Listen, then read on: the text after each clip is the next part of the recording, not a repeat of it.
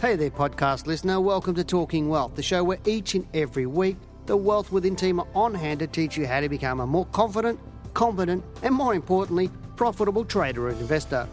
For more information, products, services, and detailed show notes, including a transcript for this podcast, head over to wealthwithin.com.au and click on the News and Media tab in the navigation. Hello and welcome to Talking Wealth. I'm Dale Gillen, the Chief Analyst here at Wealth Within, and welcome to, I think this is number 5 in my podcast series called Debunking the Myths podcast series. So hopefully you enjoyed the prior 4 podcasts that I've done, and hopefully you found some of the other things we're actually doing in terms of we're actually doing a lot more on YouTube at the moment. So if you haven't seen our YouTube page recently, duck over there. Just go to YouTube and type in Wealth Within or Wealth Within TV. You'll get onto that. So I'm doing market reports on that every single week. We're just starting a new one called Ask the Trader.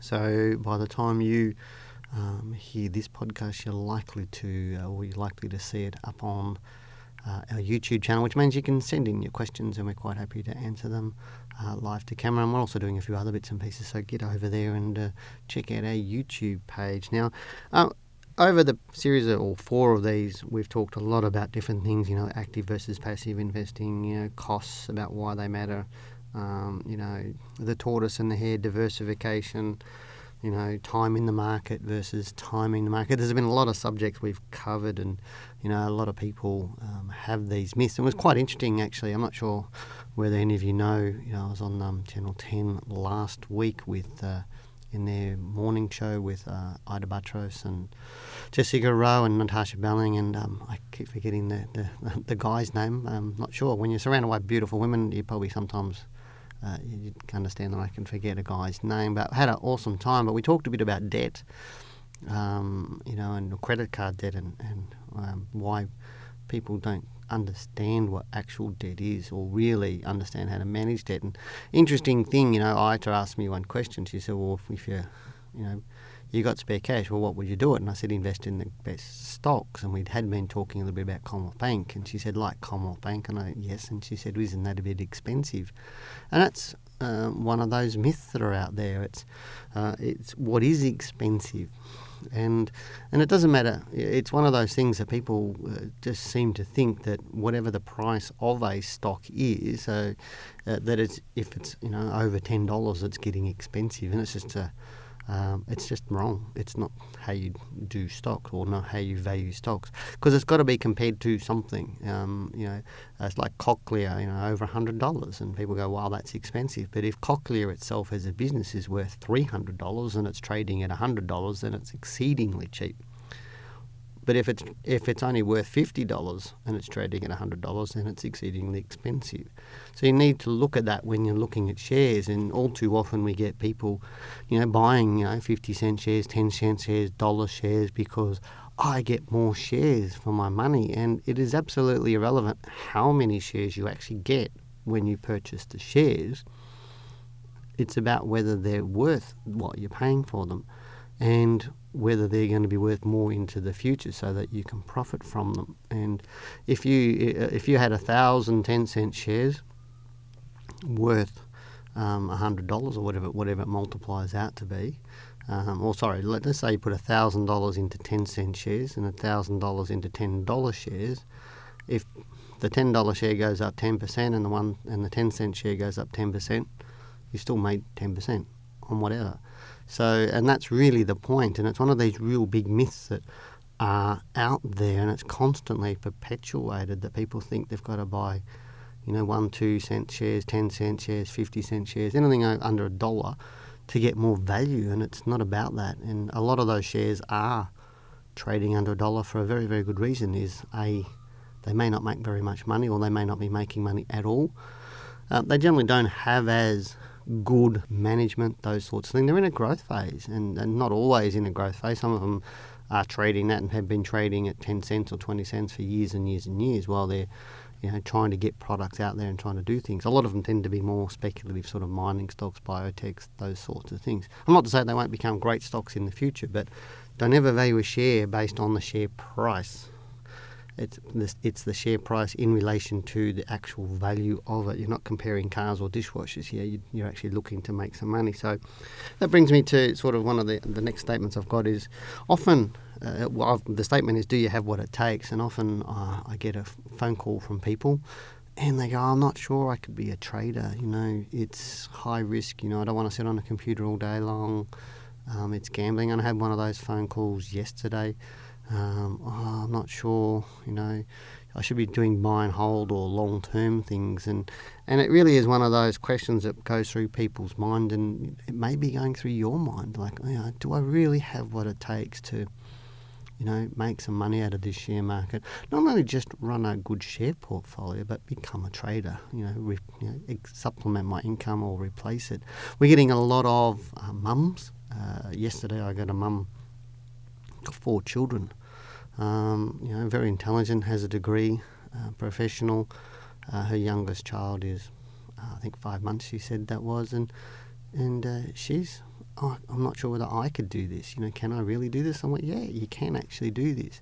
You've just got to have the right knowledge and put the time and effort in, and anybody can seriously get into the market. Not only just get into the market, but profit from the market and do so safely. And it's not about taking high risk, because she said, isn't the sort of the market gambling? And I went, well, no, it's not. Anything's gambling if you don't understand it.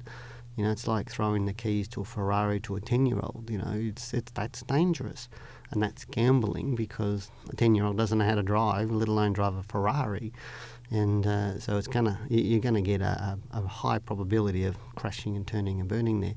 But you give a 10-year-old a little go-kart, or a bumper car at Luna Park or something like that, and it's a whole different ballgame. They're going to have fun, and it's safe, and it's a little bit simpler for them. So you do have what it takes. It's all about an attitude, and that's it. And all too often people give up before they start, thinking it's like eating an elephant, where it doesn't have to be. You just might want to have the toenail, and that'll get you going, and then you get a bit more comfortable, and you go a bit further and then a bit further. Because that brings me to the next point that I've got here is success.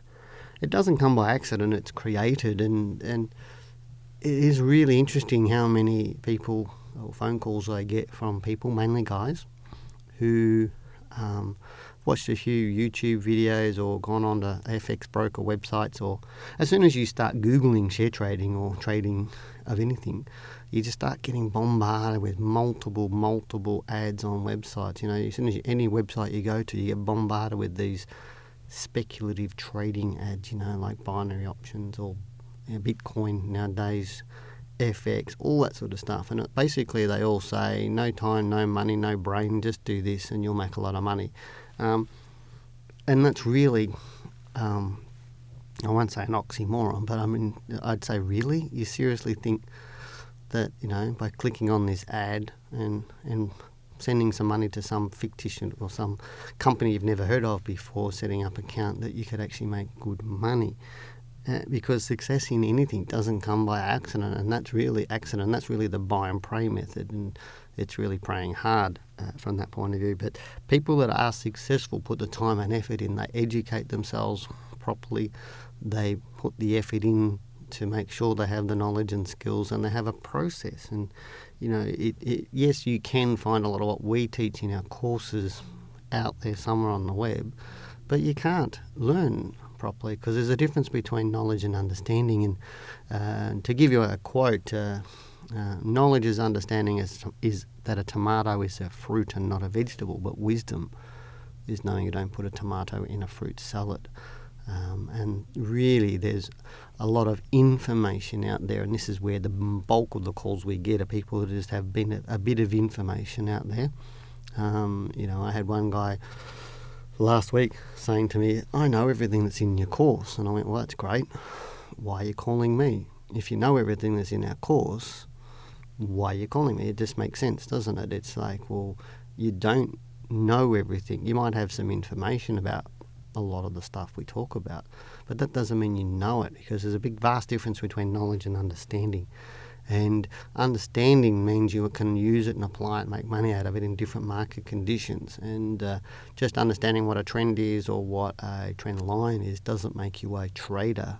It just means you've got some knowledge, and that's the difference between surfing YouTube and trying to piece together something on the cheap, in the hope of not being able to make a lot of money. And there's an old saying that I've got: are you playing to win or are you playing to not lose?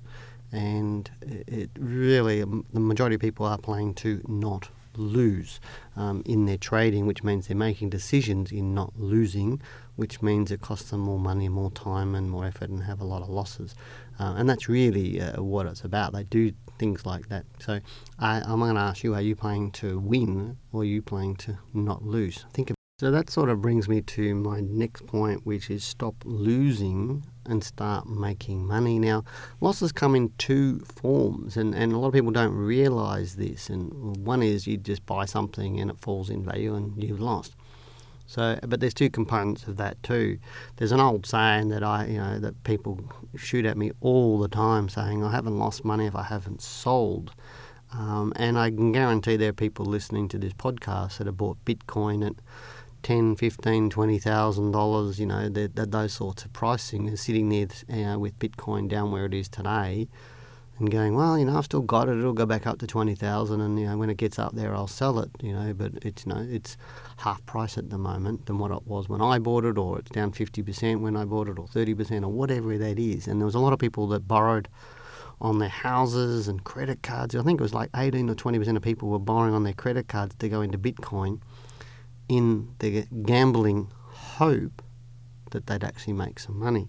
But what they've done is actually lost it, and to me, I don't think Bitcoin's going to get up around $20,000 anytime soon. And so they're magic. They're somehow holding on to these Bitcoins in the hope that it's going to go back up again. So, that's one area. So not losing, or losing comes in buying something and it falls away and you sell it at a loss. The second one is you are losing if it's below the price that you paid for it, regardless of whether you sold it.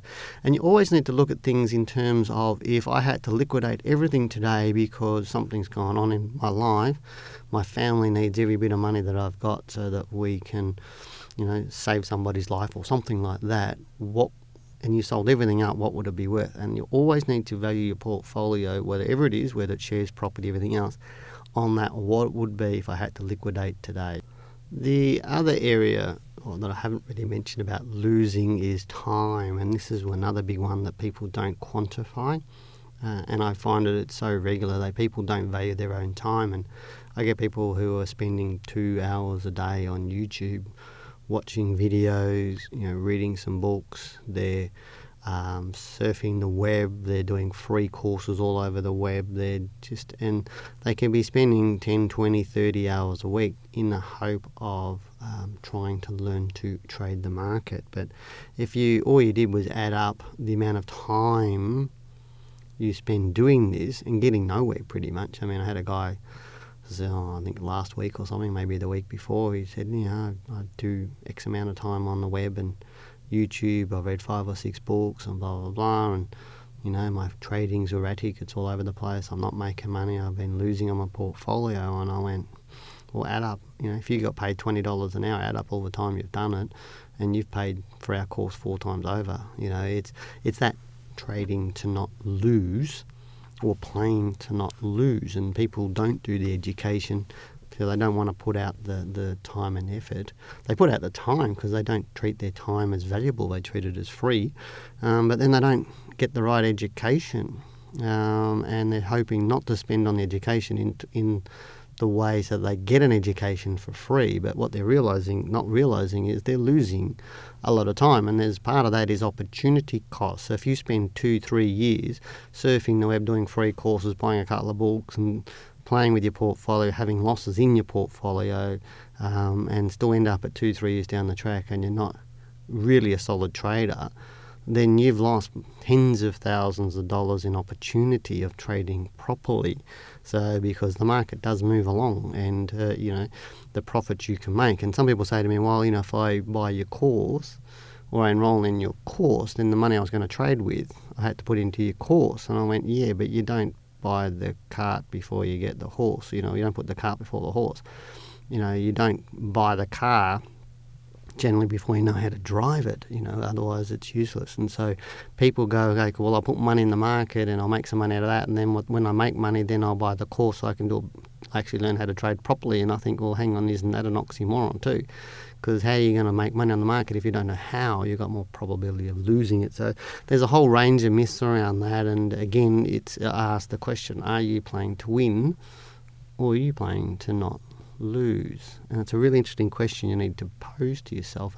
And I would suggest you stand in front of the mirror and look at yourself when you say that and actually understand the actual reality for you, because you can't lie to yourself. Some of the other things I talk about is like exit strategies. A lot of people don't have exit strategies.